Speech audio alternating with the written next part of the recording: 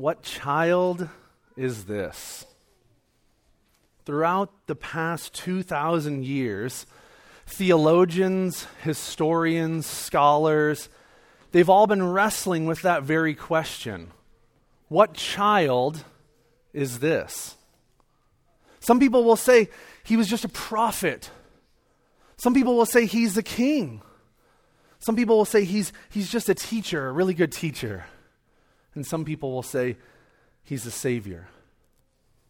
Every single religion in the modern world accepts the fact that a baby named Jesus Christ was born in Bethlehem over 2,000 years ago to a man and a woman named Joseph and Mary. That man grew up to be a well-known religious speaker and led a group of men and women around Israel for over 3 years. That man would eventually be tried for blasphemy. He'd be crucified, buried, and his body would eventually come up missing. No one would dispute you on those facts. Buddhists, Muslim, Mormons, atheists all agree to those facts. So what child is this? What we do with that question is the most important question that we can answer for this life and the world, or the next to come. So what do we believe? What child is this? I think the best picture of what child is this can be found in Colossians chapter 1, verses 15 through 20. I have the passage behind me. If you want to also follow along in your Bible, if you have it with you, feel free.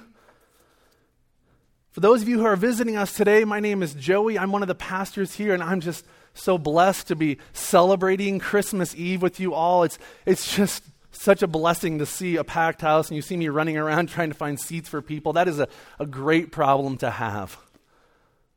So thank you for joining us. Follow along as I read Colossians 1, starting at verse 15. It says, "He is the image of the invisible God, the firstborn of all creation. For by him all things were created, in heaven and on earth, visible and invisible, whether thrones or dominions or rulers or authorities. All things were created through him and for him. And he is before all things, and in him all things hold together. And he is the head of the body, the church. He is the beginning, the firstborn from the dead, that in everything he might be preeminent. For in him all the fullness of God was pleased to dwell, and through him to reconcile to himself all things, whether on earth or in heaven, making peace by the blood of his cross." I have 2 points for my message today. What child is this? And what child is this?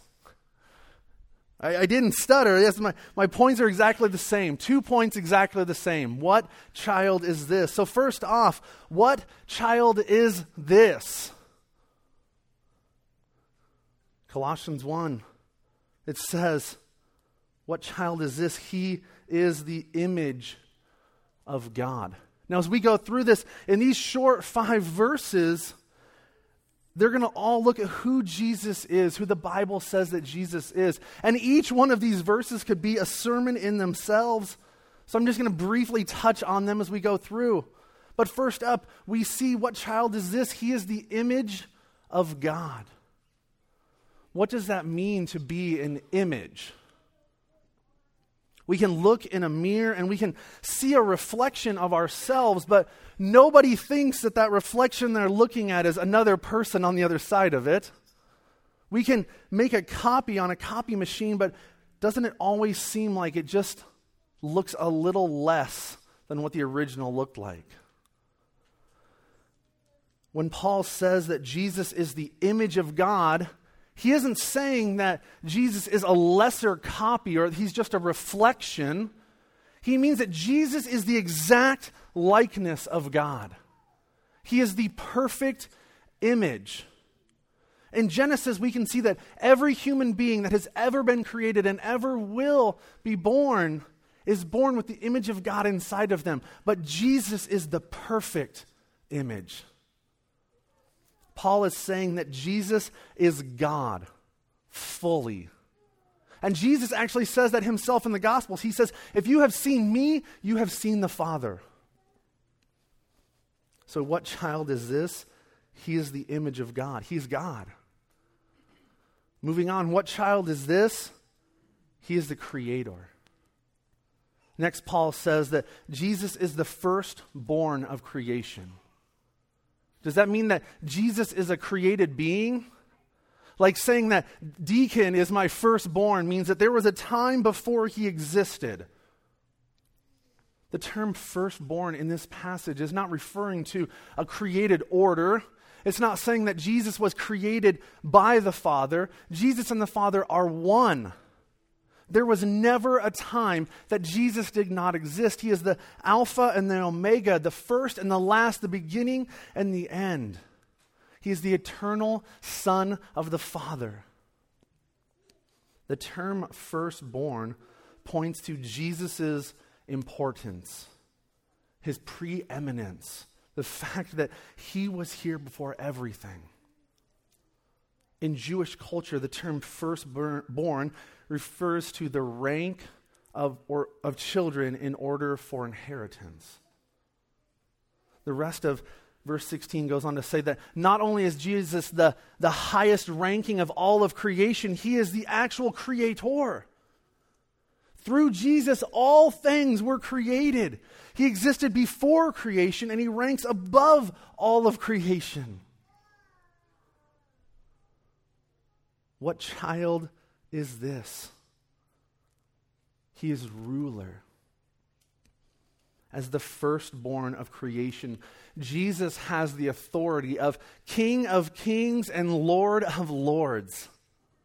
He has the authority as the Son of God over all of creation. In Matthew 11, Jesus says that the Father has given all authority over all of creation to him. And in Ephesians 1, it says, because of the cross, because of Jesus' work on the cross and his sacrificial life and his humility, that he has been given this authority. As we keep moving through these 5 incredible verses, we can see that this child is not only creator, but he is sustainer. The end of verse 17 says, through him all things are held together. Jesus didn't just create everything and then walk away. He's not just some distant, far off God having no interaction with us. He didn't just set it all into motion and walk away and say, you're all on your own, go. No, he's here with us. He is present. He sent his Spirit to live inside of us, to guide us, to lead us. He sustains everything. He keeps everything here going, and he always has and he always will. What child is this? He is head of the church. Verse 18 says that. Jesus Christ is the head of this church. And he is the head of every single Bible-believing church in the world throughout all time. Matt and I and the leaders here, we're always asking the question, what does God want for this church? What is his plan? Where is he leading us? Every new person that has ever walked through those doors is because of Jesus leading and guiding them. Every successful event that has ever happened through this church or as a part of this church is only through the power of the Holy Spirit. As the head of the church, Jesus supplies it with life through his Spirit. He gives gifts to men and women and places these gifted people in his church that they might serve him where they are needed. No one person is the head of any church. It is Christ and Christ alone. And the men that lead it need to be submitting themselves to his leading and authority. Next, what child is this? He is resurrector. That is a very important point. Jesus didn't just come to earth and be born. As miraculous as the virgin birth was, the birth of a child is nothing special. He lived a good life following the commands of God, but there have been a lot of good men in this world throughout the years. He also died on a cross, but that also doesn't make him important. Yesterday I pointed out that there was dozens of people, hundreds of people, possibly thousands of people who also died on crosses. None of that sets Jesus apart. The fact that he was the firstborn of the dead, that the tomb is empty. Jesus did not stay dead. He arose on the third day in fulfillment of Scripture, and he defeated sin. That is what sets him apart. The firstborn of the dead. And lastly, we can see in verse 20 that this child is reconciler, savior, and cleanser. That was the purpose of the miraculous birth. To reconcile us, to restore the relationship between us and God that we could never restore on our own. To save us from sin and death.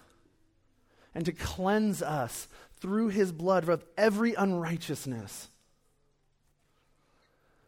All of these characteristics and attributes that Paul so clearly points out in these 5 verses point us to the fact that Jesus is not just a good person. He's not just a great teacher or just a prophet like so many other religions and the culture wants to say he is. These verses point us to the fact that he is the one and only Son of God. That he came to this earth as a baby to make a way for all of us to be forgiven of our sins.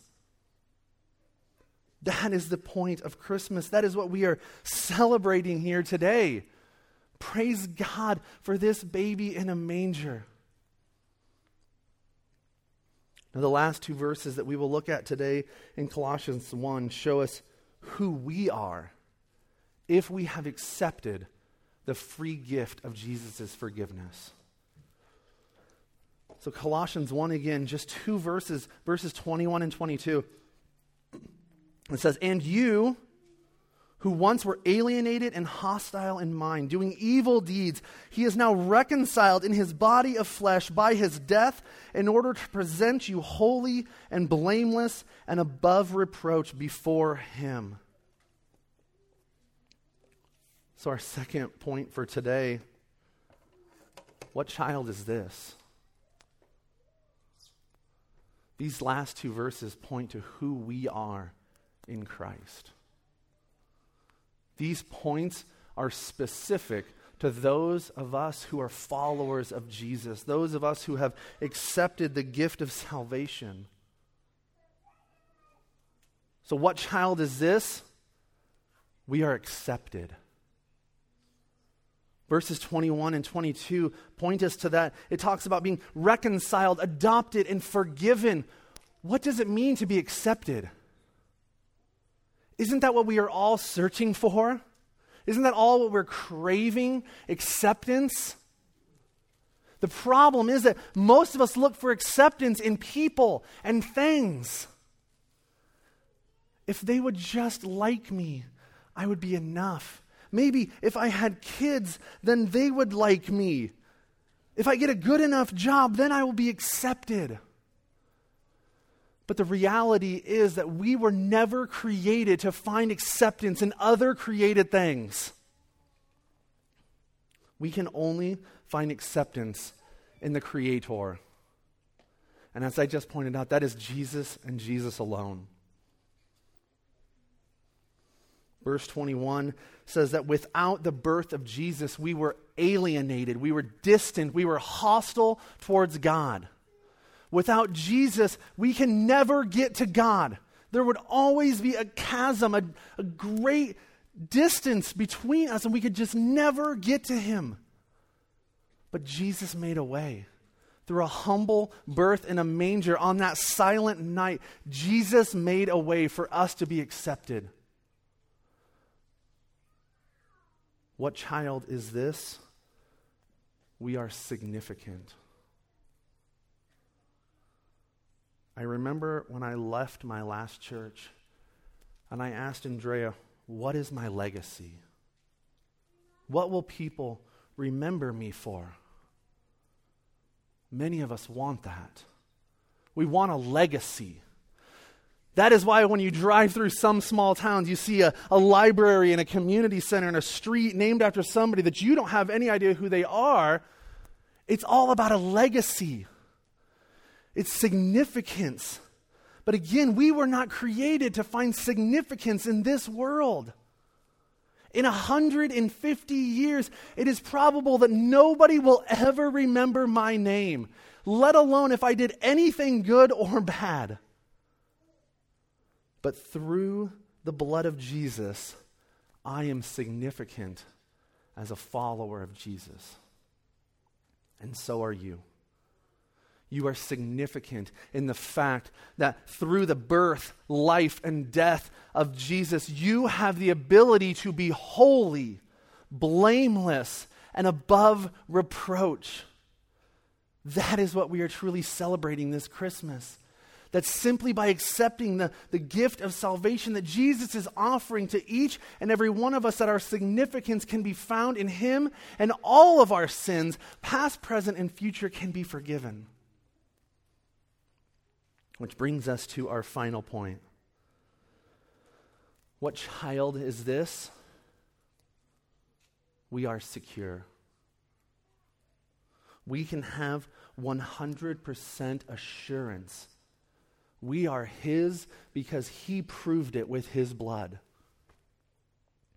What could make you feel secure? What's that one thing that could give you security? Or better question, what makes you feel the most insecure? Money, the uncertainness of the future, your health, your children. What makes you feel the most insecure? Maybe it's salvation. Maybe you said a prayer when you were 6 years old in some children's ministry, but you've made a lot of mistakes since then, and you've stumbled and you've wandered away from God, and maybe you have wandered back from time to time. Maybe tonight you've wandered back in not knowing why, how, or just to please somebody. But you always have that nagging feeling of insecurity. How can you truly know if you are accepted by God? Scripture. That is how you can know. Look back at verses 19 and 20 with me. Like I said, we can have 100% assurance in our salvation because of this manger and because of the cross. You and I belong to Jesus. He paid for all of our sins with His royal, precious blood. The Gospel of John is also a fantastic place to find this assurance as well. John 3:16, for God so loved the world that whoever believes shall have eternal life. Whoever. This is open to anyone.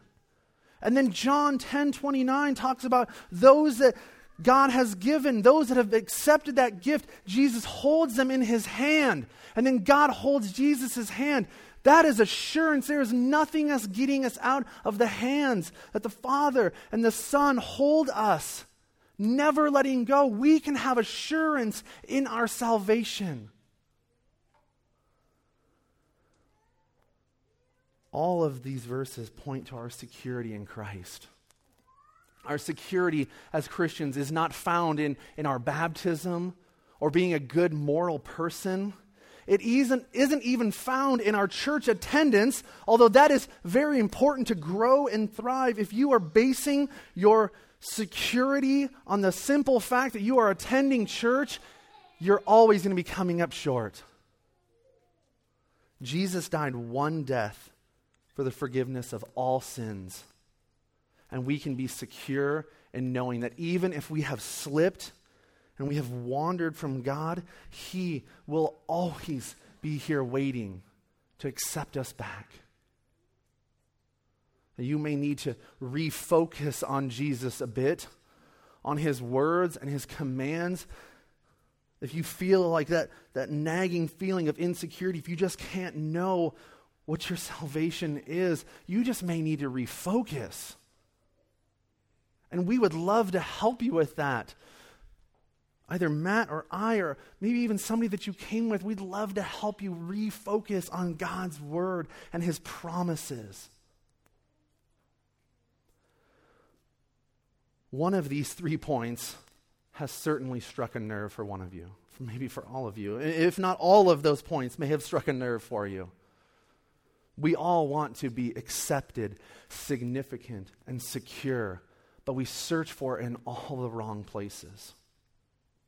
We want provisions far more than God ever gave to Jesus, and not just from God, but from the world too. We want to be accepted for who we are, but Jesus never was. He was rejected. We want praise and adoration and to be significant. There was nothing significant about a manger birth.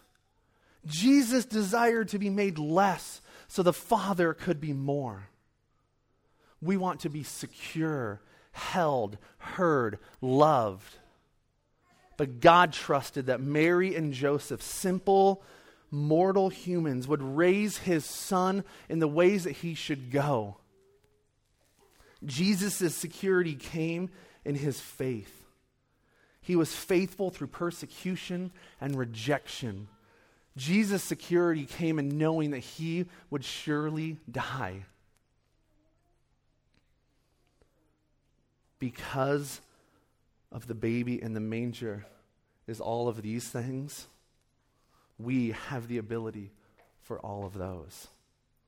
Because of the pain that God felt, that we talked about yesterday, the pain that God felt by giving up his son, we get the joy. And I know at Christmas time sometimes it can be painful and it can be hard, but we can't sit there, we can't dwell there. The pain and the hurt and the struggles of this world will always be there. But know that the Savior was born to give you hope, to give you something so much greater than this world can offer.